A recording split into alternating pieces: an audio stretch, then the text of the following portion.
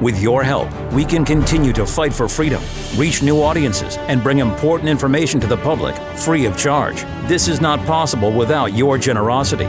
Join our quest for the truth and our freedom and donate today. Simply go to tntradio.live. Speaking on the issues that impact, this is the Patrick Henningsen Show on TNT Radio. All right, folks, welcome back. We're in the second hour of this live broadcast. Thank you for rejoining us at TNT Today's News Talk. Very informative segment with Freddie Ponton, our European correspondent. Also an eye on Africa. Freddie's watching things closely. The coup brewing in Senegal. Big changes happening in Africa, and those have geopolitical implications, all of which we covered in the first hour. So we aim to give you the latest cutting-edge information on all of these happenings around the world, no matter where it is, Africa, Asia, Europe, the United States, Middle East. We're on it, ladies and gentlemen. Appreciate you guys, all of our listeners and our viewers on this program. The Patrick Henningsen Show goes Monday to Friday, 11 a.m. to 1 p.m. Eastern Standard Time, 4 p.m. till 6 p.m. UK time, all of the time zones in between. Appreciate our listeners, also our viewers who are hanging out in the TNT chat community. It's a little red bubble, lower right-hand corner of the URL, tntradio.live. You can also access the chat via the app, the TNT Radio app. You can download on Google Play, also the Apple Store as well. Just go and get that 24/7, 365 talk radio. Nobody does it like TNT. Now, in terms of big news, I want to play this story here. This is interesting. The United States has rejected, we talked about that crazy omnibus funding bill with immigration in Ukraine, all wrapped into one, Biden wearing his Ukrainian tie. I know it's embarrassing. It is a laugh, especially listening to Joe trying to put two sentences together during his talk. That was kind of scary, actually. That's circulating online. I wish I could play that now. We didn't have that queued up.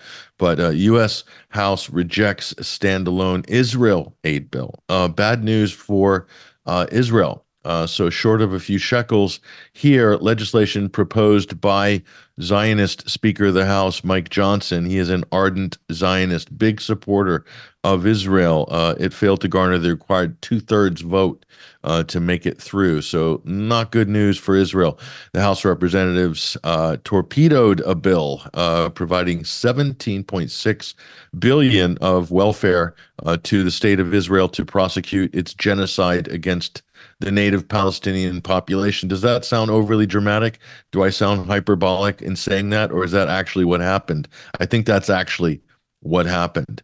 So the failed legislation was an attempt by Speaker Johnson to exclude funding for Israel from the national security package. That's that crazy omnibus bill we talked about, wrapping up the Ukrainian and U.S. southern border. Little bit of money for the U.S. southern border. Whatever chicken feed is left after Zelensky gets his paws on the big numbers, that's for the U.S. Everything else, the bulk of the money, we need to subsidize Ukraine and subsidize Israel. Two proxy wars, both of them going pretty disastrously. So what's the solution to two disastrous proxy wars? Well, of course, you're in Washington, so it's let's double down on a bad bet. Let's triple down. Let's just find more money. Let's print up more money. Let's devalue our own currency to subsidize a maniac like that little green man in Kiev, or Benjamin Netanyahu will end up being in the International Criminal Court in the dock at some point. That's where the U.S. is right now. Does that sound like a dire state of affairs? I think it does. Anyway, it's good to see that at least this package failed, but it'll come back. They'll find a way to pass it. The Israeli lobby are on the phone right now, pressuring U.S. congressmen, senators, threatening them that they're not going to get that check from IPAC and the other Israeli lobby organizations for the next election. They're not going to get that support. They may, well, it's too late to primary them. Maybe that's why you're seeing some independent thought in Washington. It's too late for the Israeli lobby to primary them, at least for this election. But anyway, both sides, Republicans and Democrats, simply were not able to find the common ground required to put all of this assistance together. So Israeli and Ukrainian governments should be conditioned on increased domestic spending on protecting the U.S.-Mexican border. So they're trying to make the border like the pivotal issue there. But the thing that I don't understand is how come the border doesn't get the money? So they're kind of virtue signaling in a way, saying, "Oh, we're all about the U.S. southern border," but literally the sums that they're allocating for Zelensky and his various habits, and Benjamin Netanyahu, who is literally a war criminal right now in the dock at the ICJ, this country of Israel for genocide. They've got unlimited funds for these two countries, these two corrupt governments, but they have no money for the U.S. southern border. So I'm not buying it. Actually, I really am not buying it. But anyway, they didn't get the 2/3 majority to pass, and 250 people in Congress supported the legislation, but 180 opposed it. So the standalone aid package has been thoroughly rejected, mostly by Democrats, of course, but there were actually interesting here, 14 Republican dissenters on this standalone funding bill. So this is what's happening. Joe Biden will meander along into the rest of this election cycle to the Democrat National Convention. Who knows what's going to happen at that point? But anyway, he's mumbling these various statements. And he's basically talking about this as some cynical political maneuver by Speaker Johnson. Months working with bipartisan groups of senators to reach a national security agreement. What does Israel and Ukraine have to do with the national security of the United States? I really don't understand that, and I don't know anybody that can give me a straight answer on that. Of course, we know what the answer is. It's nothing. They have nothing to do with the national security of the United States. If you want to talk about national security, what bigger issue is there than the U.S. southern border, which is currently being besieged? It's an open border policy by the Democrats. It doesn't take a genius to figure out why they do that. There's two main reasons, which we will tell you. One of them is they want to turn Texas blue. They want to turn Texas from what used to be trending as a Republican state that is now trending as a Democrat state. They want to transform the demographics. And by doing so, all of those electoral votes, which any candidate would garner from Texas in a general election, would go to the Democrats in perpetuity, i.e. forever. So if you add that, Texas, California being permanently blue, permanently Democrat, that means that it will be mathematically impossible between New York, Texas, and California. It'll be mathematically impossible for any Republican to ever win the U.S. TNT's Kate Shemirani. I'm of the belief that your body can totally 100% heal itself if you remove the offending things and you flood your body with what it needs. What do your dogs and your kids do when they get sick? They lie down and sleep, don't they? They don't want to eat. They get great big temperatures and they just want to rest. What, do you think you're a special snowflake? You're any different? No, that's you as well. But what do they want to do when you go to the hospital? I've seen it firsthand in the last couple of weeks.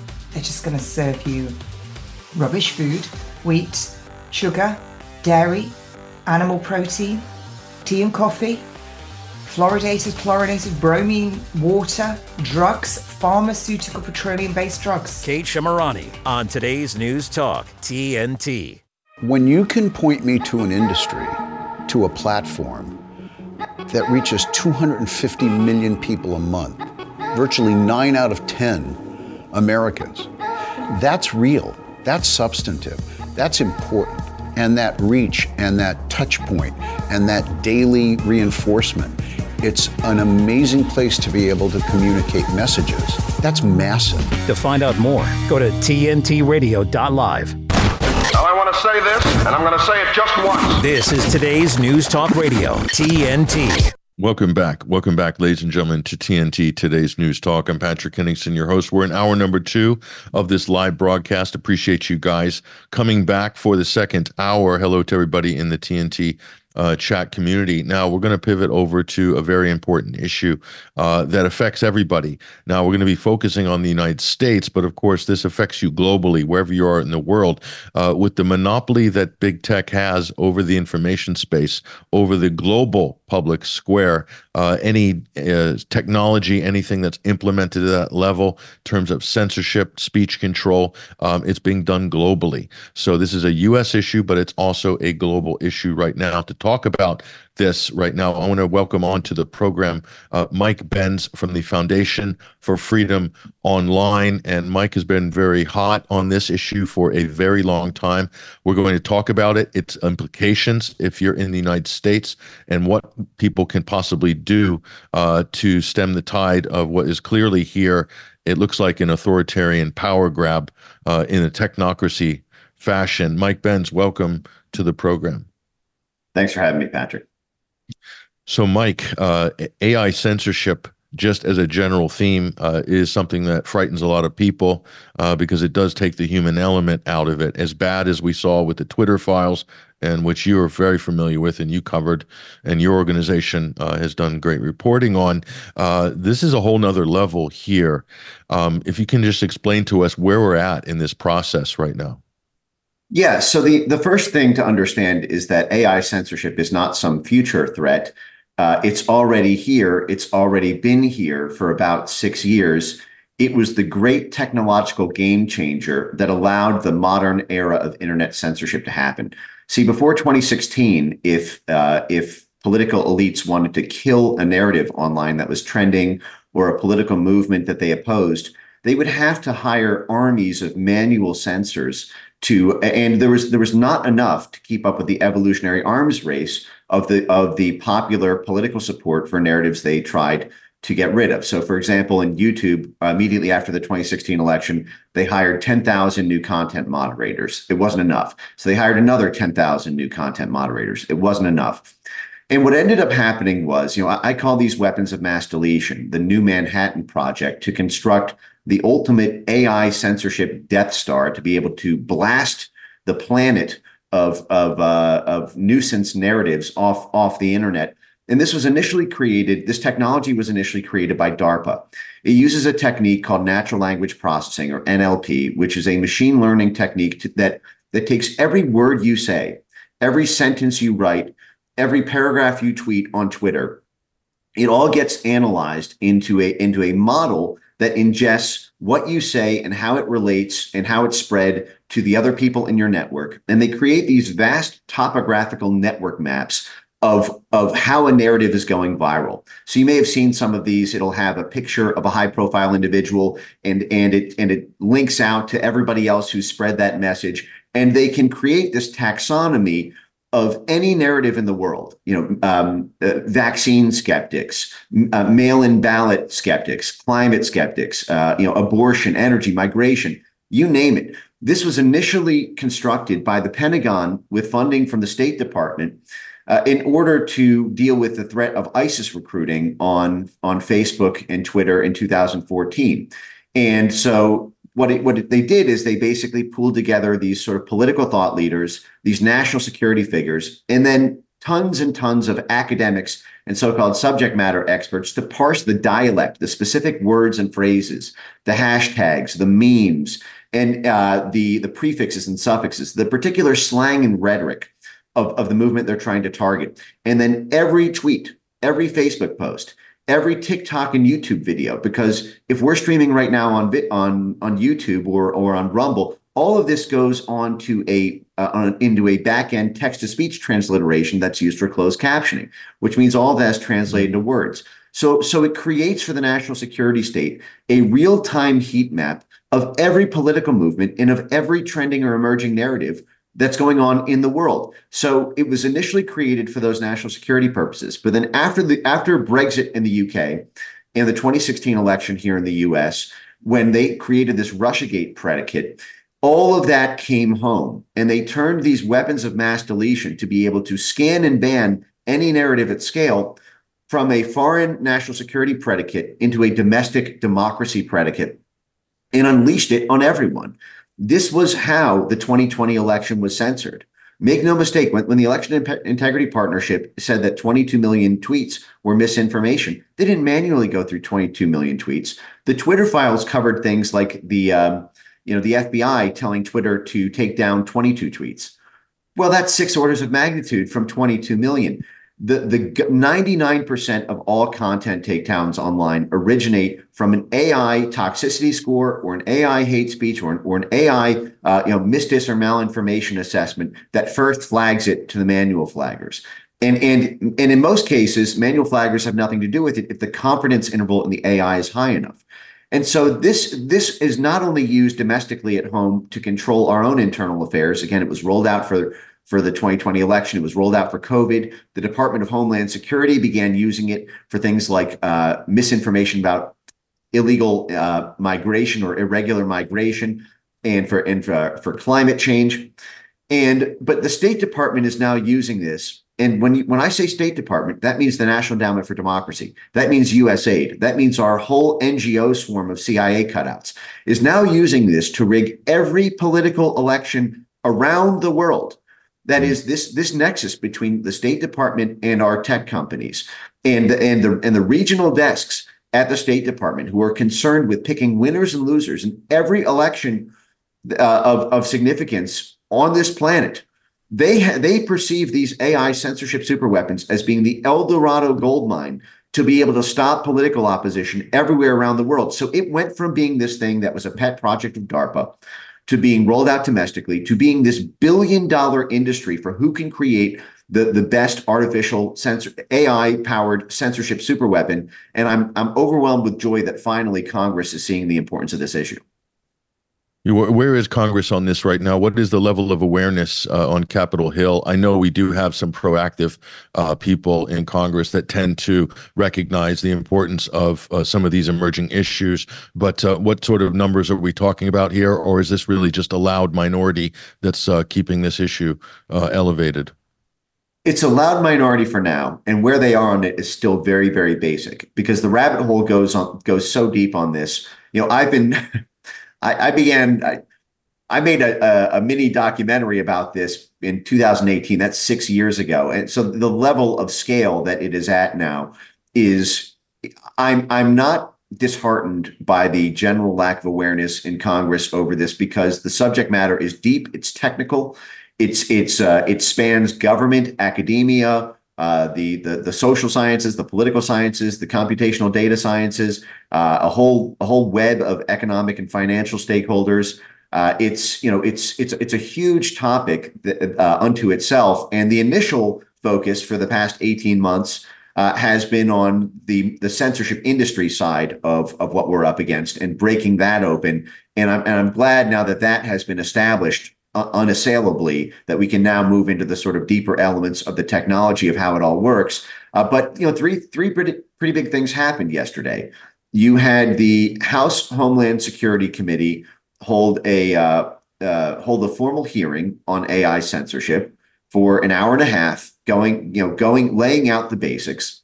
You had the Jim Jordan, the guy who was almost Speaker of the House, and who's probably number 2 in terms of the power structure of the House GOP. He's the chair of the House Judiciary Committee, and the subcommittee of that, the Weaponization Committee, published an 80-page report on the National Science Foundation's role in funding the AI censorship superweapons, which is a story I'm proud to say that I broke about 18 months ago, and I'm happy to see this now getting congressional attention. And in addition to that, Congress also filed a subpoena against the National Science Foundation for all of their records, emails, and communications about everything that touches their funding of domestic censorship superweapons. Now, what's really important about the National Science Foundation role here is this was a very difficult task for me personally over the past 2 years, which is that people are used to seeing the FBI. People are used to seeing, the State Department or Pentagon malfeasance or the CIA or the Department of Homeland Security. But when you say National Science Foundation, people say, well, how bad could it really be? The National Science Foundation? Well, so the role of the U.S. government in the censorship industry is they have something they call the whole of government, a whole society, whole of government structure. Whole of society folds in the private sector companies, the censorship mercenary firms, the universities, and media and fact checking. But whole of government means every government agency now has to lend its own resources into this censorship, whole of government model. And so the FBI will do things like tell the platforms to take down particular posts, and DHS will coordinate on censorship policy with Twitter and Facebook and YouTube. But National Science Foundation provides the funding. You see, the National Science Foundation is not the civilian arm that it holds itself out as. It's basically the civilian arm of the Pentagon. Just like the internet itself started as a Pentagon project and then was handed over to the National Science Foundation in order to have a sort of civilian front to interface with the commercial and informational and political aspects of the internet. Behind it was the Pentagon the whole time. It's the same thing here with the censorship industry. And the National Science Foundation is a $10 billion pot of gold that props up our entire university ecosystem in the US. Let me make this clear. We do not have a private sector free market education system in this country. That is the pretty little face that we hold up to make it look like free enterprise. The number one funder of all higher education research in this country is not the tuition payments. It's not independent donors and nonprofits. It is the US federal government through a little thing called the National Science Foundation. And the National Science Foundation, after the 2020 election, decided that censorship was science, that in order to preserve democracy, in order to preserve the political hegemony of the political forces designed to stop any sort of populist reform in this country, they decided that we needed to supercharge, we need to turbo fund the science of censorship in order to stop the rise of political populism. And so tens of millions of dollars began flowing to these censorship mercenary firms, and that's the capacity that props up the industry. So Congress is now finally, after all these years, over the target of the Achilles heel of the censorship industry, and it's going to be a long fight from here, but I'm glad the fight has started. Now, I want to back up a couple of things that you said, just to validate some of the points that you made. Those heat maps you're talking about are very real, tracking dissenting speech online. They did this under the guise of tracking disinformation or misinformation. I was featured in some of those initial heat maps at the University of Washington. Kate Starbird is one of the operatives who run that program. That was interesting. How that was funded, that whole department. I'd like to get your take on that. And also what you said about elections, Mike, is absolutely spot on. Facebook is one of the global leaders in election censorship. Their former head of trust and safety is a former CIA, long-term CIA agent, Aaron Berman, moved to global election integrity from trust and safety. I mean, so he's, if you have a CIA person effectively in charge of, surveying the global election landscape on that platform, that is a very powerful position, micromanaged from a U.S. tech enclave, but globally. So those things that you're talking about, Mike, are very real, and we can absolutely validate everything that you're saying there. Well, you mentioned Kate Starbird at the University of Washington. You know how Kate Starbird's University of Washington censorship lab is funded? It's by the National Science Foundation, the very group we were just talking about. Her lab at UW received a joint $3 million grant of U.S. taxpayer funds. So that is money being stolen out of your pocketbook to pay for the people censoring you. So, I mean, $3 million. These people are not running, rocket science labs. They're not. They're not building new renewable batteries. They are literally just reading your tweets and deciding how best to censor you. And that work is being funded by you, the U.S. taxpayer, through the National Science Foundation, which finally Congress has now subpoenaed and held its first hearing on. But again, the rabbit hole in there goes very deep. Kate Starbird's network there is tightly connected to U.S. military and foreign policy interests. It was none other than Michael McFaul, who, so Kate Starbird, of course, comes from 3 generations of a very significant military family and has worked with Fort Lewis there in Seattle. University of Washington is the Bill Gates University. The Bill Gates family has been on the board of trustees for multiple generations of the University of Washington, which is very close to Seattle there. And their partnership with the University of Stanford is exactly over the target of what you just said. Alex Stamos. Alex Stamos, as Stanford Internet Observer, he's former CTO at Facebook, right? Yes, and not only that, part of his role as CTO of Facebook was during that Russiagate era when he personally interfaced with the ODNI, the Office of the Director of National Intelligence, and to censor basically U.S. Trump supporters under cover of calling them Russian bots and trolls. And who is Alex Stamos's boss at the Stanford Internet Observatory? It's Michael McFaul. Michael McFaul, Obama's U.S. ambassador to Russia, who was kicked out of Russia, who personally authored white papers on how to structure color revolutions. He put a 7-step guide out, and the first step in that is control the media infrastructure. And so then he goes on to head the top censorship, the censorship university for controlling discourse on social media. And who is the top technical operative at the Stanford Internet Observatory? It's Renee DiResta, who started her career in the CIA. So you have these CIA and military and State Department, the blob, as the every time you look up, and see who it is who's putting their boot press on the thumb of your speech, it comes from those three webs of the U.S. national security state, our Pentagon, our intelligence services, and our State Department. And you mentioned Aaron Berman there at Facebook. It's the same thing at YouTube. It's the same thing at TikTok. It's the same thing at Reddit. The head of content moderation at Reddit is a NATO blob monster who comes straight from the Atlantic Council, which is 7 CIA directors on its board and gets annual funding from the Pentagon, the State Department, and the National Endowment for Democracy.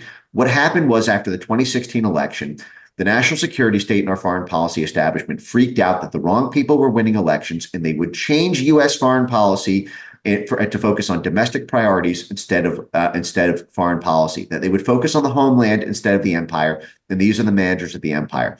And so they said, we have lost our capacity that we used to have in the analog media ecosystem to be able to control bad news stories, to be able to put bumper cars on democracy so the wrong people didn't win elections.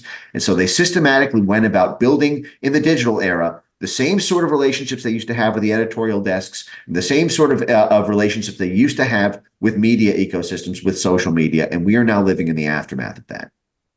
So they launder this through the facade of academia to give it some legitimacy, like you said very accurately, I think, is make it seem scientific, make the Glyphy and all these various open API things they use to scrape data down and create these models of disinformation and things like that. NewsGuard is another one, by the way. I think they're very much tied in with the intelligence apparatus there, but it's to give the facade that there's some kind of good work going on here that's very good for society. But what you're saying, Mike, is that all of this is just an extension of the military industrial complex, the intelligence military industrial complex.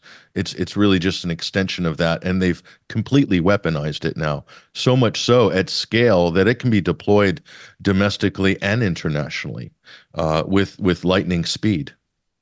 Yeah, no, that's exactly right. The analogy that I say here is, this is exactly how intelligence operations are classically structured.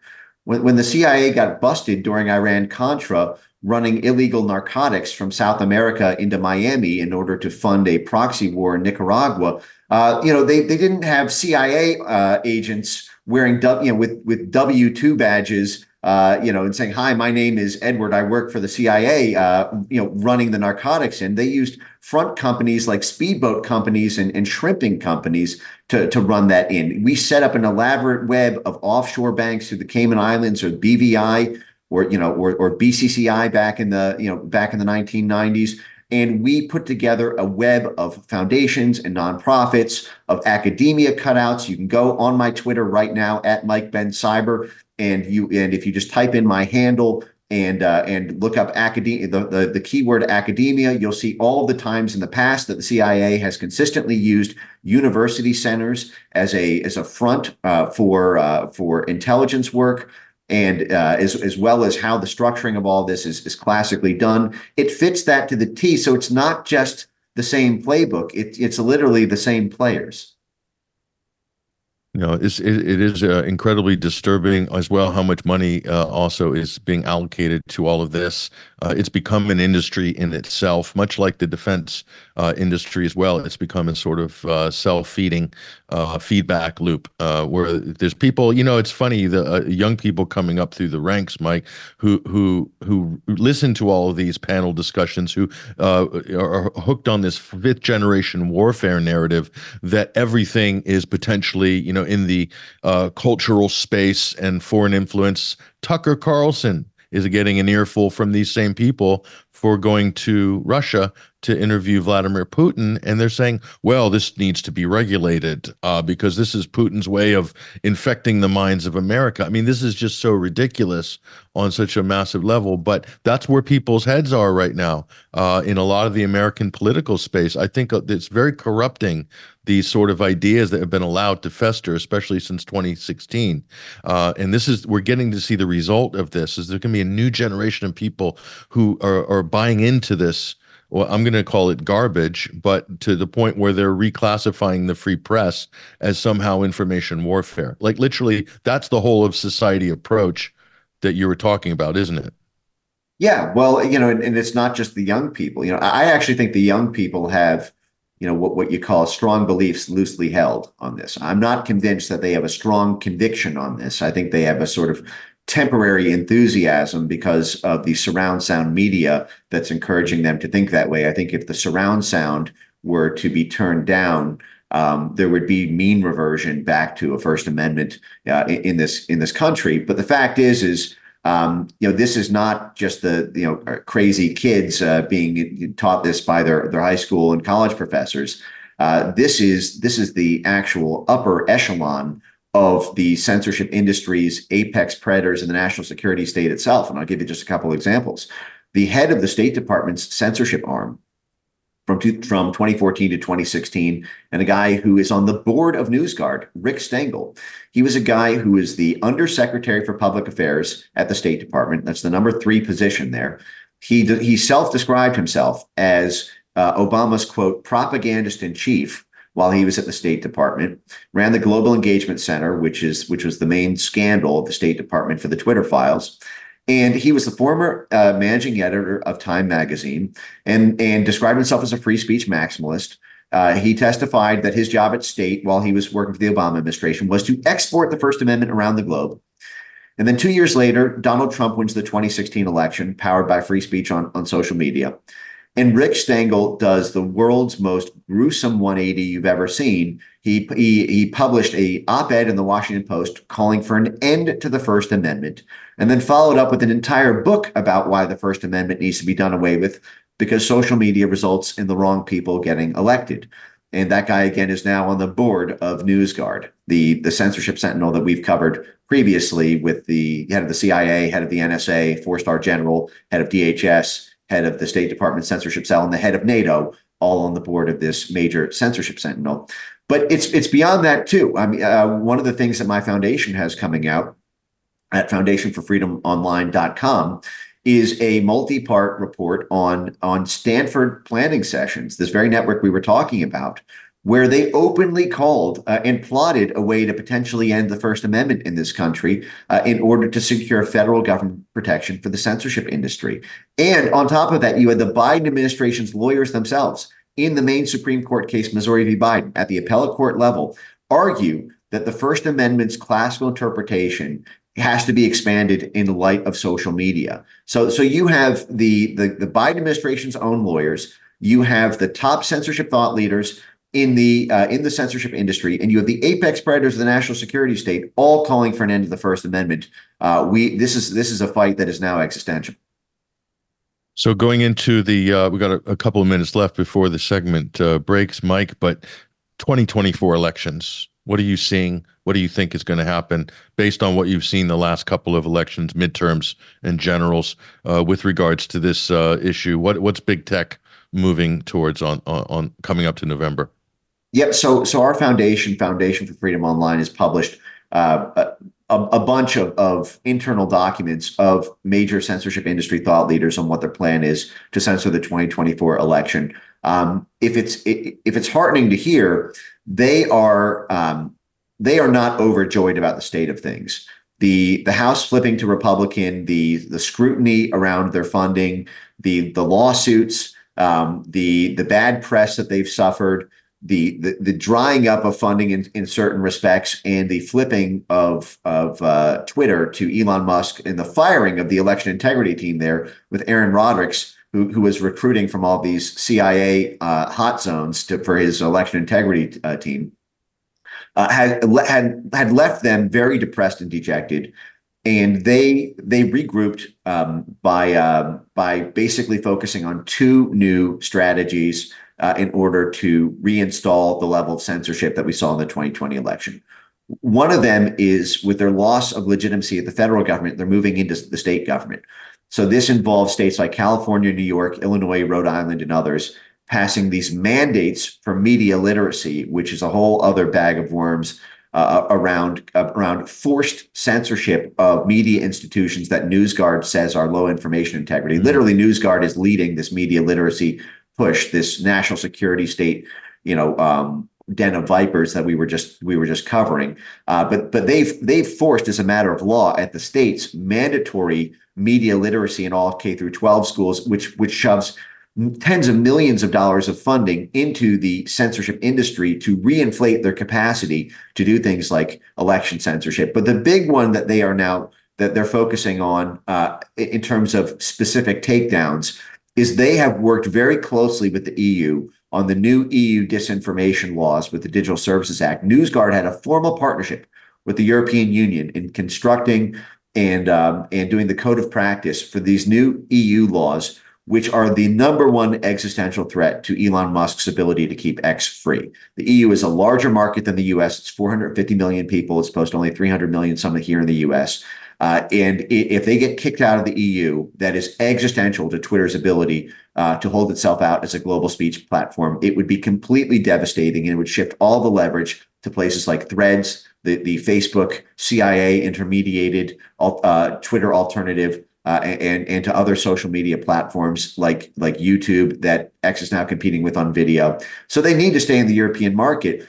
And this new law compels them to censor what the EU deems disinformation, or else give the EU 6% of global annual revenue, which is, an unbelievable proportion. It may even be higher than the proportions of the profit margin of Twitter itself. So it's either bankrupt or go bankrupt, like lose your global market, or turn yourself over to the CIA and MI6 and Brussels NATO censorship mechanism.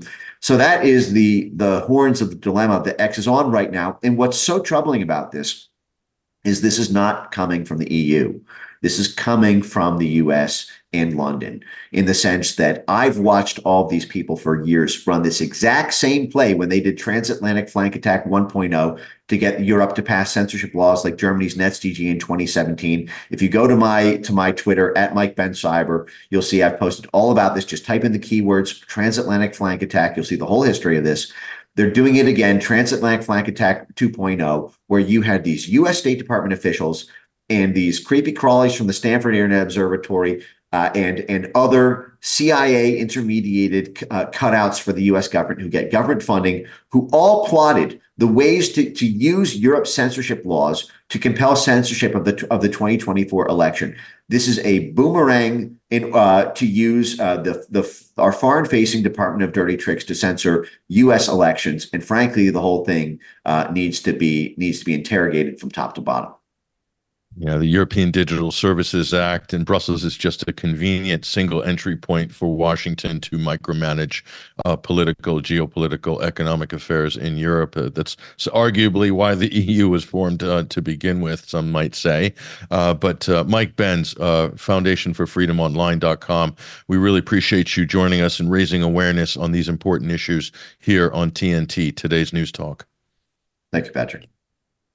Do follow Mike Ben Cyber on X, Twitter, plus great website, foundationforfreedomonline.com. It's got a lot of resources there, and all the details of what we're talking about are on his website. So you do want to follow that and share that. We'll drop that link in the TNT chat community as well. We've got good numbers in there today. Great to see you guys. We're going to break right now and go to our roving correspondent for an update on the Middle East, Basil Valentine, joining us on the other side.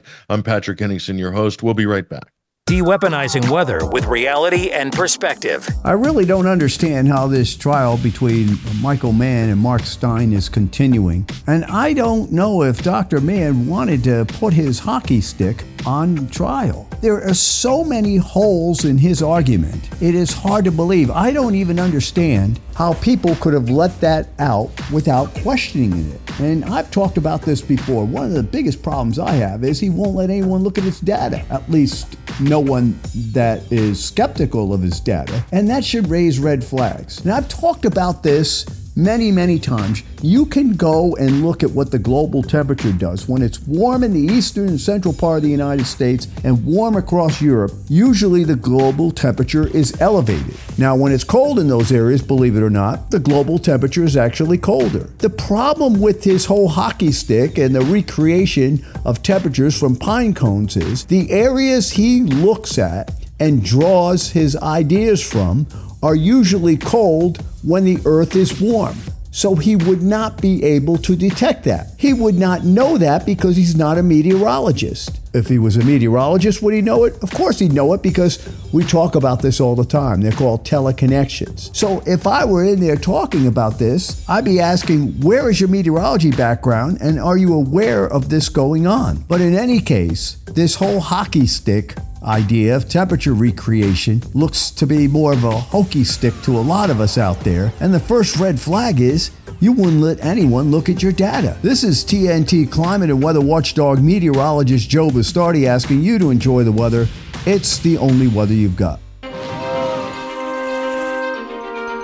From weather and traffic reports to news of political developments, we turn to journalists for the information we need to live our daily lives. Journalists around the world provide the news that is essential for democracy, for personal freedom, and for safety and stability. Yet their ability to report freely and safely is under attack like never before. Too many journalists are paying with their lives. They face exponential risks, and they've already paid a heavy toll. Death threats, online harassment, and physical attacks are becoming a daily experience of journalists in all countries. We just want people to be safe, to be able to get our readers the information that they need to make informed decisions. They checked my phone and realized that it was Pegasus. I feel myself like I'm naked at the street. These charges were politicized from the start. Facts win. Truth wins. Justice wins. C'est énorme pour moi d'être là, d'être libre, surtout que je ne m'y attendais pas du tout. Stand with a free press. Stand with journalists whose reporting won't be silenced. Press freedom is your freedom.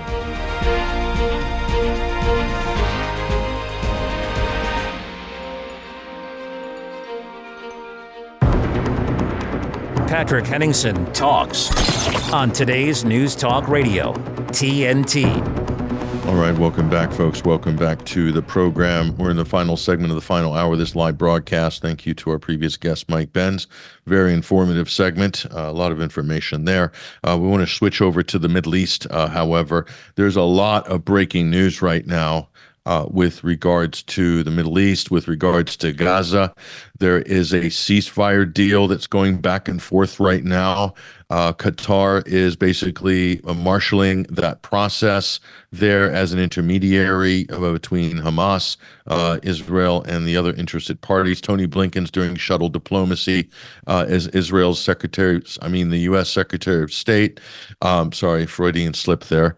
I want to welcome Basil Valentine onto the program right now. He is our roving correspondent right now for these important stories. stories. Basil, welcome to TNT, Today's News Talk. Good afternoon, Patrick, and hello to our viewers and listeners all around the world. So a lot's happening. Aid deliveries still not getting through. Israeli protesters or settlers or citizens preventing aid. That's a pretty macabre scene right there that we're seeing in Gaza. Right now, the ceasefire deal is going back and forth. I want to get your take on what's happening with that. Tony Blinken's swanning around, I guess, not very popular. Saudi Arabia has broke off any diplomatic relations with Israel as long as Palestine does not have a state at 1967 borders with East Jerusalem as its capital, throwing down the gauntlet there. The Gulf states leading country, Saudi Arabia. There's a lot going on, Basil. What should we be focusing on right now? Well, there's sort of a lot going on and nothing going on, but we are coming to the crunch, shall we say, the irresistible force and the immovable object.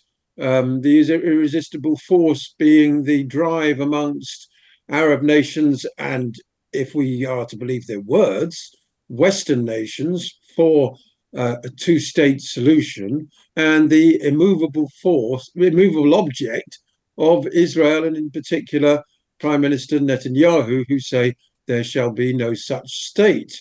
Netanyahu says he told Tony Blinken today that Israel will ensure that the Gaza Strip will be demilitarized forever after Hamas is eliminated. No part of Hamas, not half of Hamas, but the entire Hamas. He added that Israeli defense forces will act wherever and at any time necessary in Gaza, he said, adding that complete victory is in our hands in a matter of months. Obviously, this months more war puts him even more at odds with the ICJ, who have demanded an immediate cessation of hostilities. Completely ignored, obviously. But the South Africans are going to go back to the ICJ. The ICJ ruling is due in a few weeks anyway. So while we're in this sort of slight limbo land, and I'm being very generous to the Israelis and the Americans by calling it a slight limbo land of the plausibility of genocide being committed without the final judgment, this period is going to come to an end. And there's every likelihood it's going to come to an end with Israel being found guilty of genocide. And what happens if they continue, as Netanyahu says he will, with the bombardment and the massacres for months after, or even days, after the final ruling? That's then we're in a world constitutional crisis, because there's got to be some action taken to physically prevent the Israelis killing any more Palestinians, which at the moment they show no sign of intending to do. The sticking point on the ceasefire, of course, is that Hamas want a permanent ceasefire from now, and the Israelis are not willing to offer that, because at the moment Hamas still exists. It's still effectively combating the Israelis on the ground. It still has, we don't know how many armed fighters. It still has diplomatic and international presences in Egypt, in Lebanon, in Qatar, etc. So, Netanyahu's wish that the entirety of Hamas be destroyed, that seems a rather unrealistic dream. But of course, while he remains committed to it, the killing carries on. Well, you're bringing up some interesting points. An activist, Sarah Wilkinson, who's just come back from Jordan, campaigning for airdrops for aid for Gaza, she said in a TV interview that the Israelis have partitioned North Gaza, which is really central Gaza, and North Gaza is the partition that's all basically being cut off from southern Gaza. So they've effectively created a kind of green line, a partition line there, and there is no aid going to the north, and there's still hundreds of thousands of That's people right. still there. So, do you think Being it's a case of starved to death. Israel wants to preserve this project that they've got to partition and then basically take over the whole of central northern Gaza as a quote security buffer zone? Is that why they're dragging their heels on a ceasefire? Who knows, Patrick? One of the things that's starting to irritate Tony Blinken is that the Israelis are not being specific about what their plans post-war are. Of course, we hear from the settlers that they want to colonize Gaza completely and, have the, total ethnic cleansing of the strip of Palestinians. That would be another international war crime. And ministers in Netanyahu's own government, like Ben Gvir, say they will quit if there is a ceasefire. Netanyahu has also just this afternoon in his press conference called for the replacement of the United Nations Relief and Works Agency. He says that Israel believes that up to 60% of humanitarian aid going into Gaza is being taken up by Hamas. I'm not quite sure how he gets that figure. How many Hamas? How big is Hamas? Are they is there 1 million of them? And that he's instructed officials to find a solution that would prevent that from happening. So, it's a total stalemate at the moment, unfortunately. And of course, while there is a stalemate, the citizens of Palestine continue to be massacred, with Rafah, the last place, the supposed safe zone in the south, now being targeted. I mean, I saw a surgeon and his entire family wiped out today. People absolutely nothing to do with Hamas whatsoever are being systematically murdered. Did you see after October the 7th?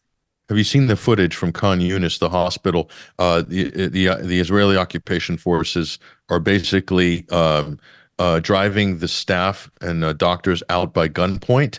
They're literally pushing their patients on gurneys out on the dirt road that's been bombed out at gunpoint from a hospital in a refugee camp. Can you believe this scene? This is about as bad as it gets. It's sort of, there's scenes that make the Second World War look like a Vickers Tea Party, frankly. They really do. And yet we have nothing but silence from these Western leaders. This is the awful thing. At least yesterday, a crumb of hope. A previous guest on the program, Medea Benjamin, I saw her in the halls of Congress yesterday demanding that Congress people vote against the Speaker's $18 billion aid package. Unfortunately, that didn't go through, as you mentioned in your preamble. So, a shaft of light there, I suppose, a crumb of comfort, as it were. And also, before we go, because we're running out of time, I'm pleased to say that at the Rochdale by-election in the north of England, where George Galloway is standing for the Workers of Britain Party on an anti-genocide ticket, the Labour Party up there in Rochdale has requested that Keir Starmer not attend. Usually, party leaders, particularly in an election year, would go to the constituency where the by-election is being held and rally supporters, and this would be seen as a tremendous shot in the arm for the campaign. But the candidate in Rochdale has said to Starmer, "Stay away. You'll do more harm than good." This after Galloway launched his campaign last night at a public meeting with about 500 activist supporters willing to take to the streets to deliver the 100,000 leaflets that he's had printed. People who also listen to the Sunday Wire may recall me mentioning that I wanted to have a bet on George Galloway winning the by-election. Unfortunately, I missed the 18-1 that apparently was available on Saturday, which was was the silly price I was hoping for. But I did avail myself of the 5.5-1, sadly, a little more than a third of the price, that was available the day before yesterday, and that has now disappeared. And Galloway is now 5-2. So you've now got to have $2 on to win another 5, and various other proportions thereof. So you broke the cardinal sin. You broke the cardinal sin of any good betting man, is that you made the pick, but you didn't put it down. Well, I didn't. I searched. I couldn't find who was taking the bets at that point. Don't get me wrong, Patrick. 18 to 1. The ones of trying. 18 to 1 would have been fantastic because, again, on X, on social media, it seems that the Labour Party campaign is already stumbling. There was footage of one homeowner posted showing a Labour Party canvasser coming round looking for support and being told in no uncertain times to go away. And the Labour Party is apparently having difficulty getting activists to turn out and canvass on its behalf. Yeah, well, hardly it's going to be surprising. It's going to be tight, because it always is with the rank and file party. But I think George Galloway is going to put up a very fierce campaign there. And so it'd be very interesting to see what the results of this are going to be. How big implications if a guy like this gets back into the House of Commons, of course, will change the conversation. The hot takes that we see. Basil Valentine, thank you very much for that news update. We really appreciate it. Thank you. Here he goes, ladies and gentlemen. Big thank you as well to our previous guests, Mike Benz, and of course, the great Freddie Ponton in the first hour. This has been an action-packed, information-packed broadcast. Thank you for joining us. I'll see you same time, same place tomorrow. All the best, you guys. Take care.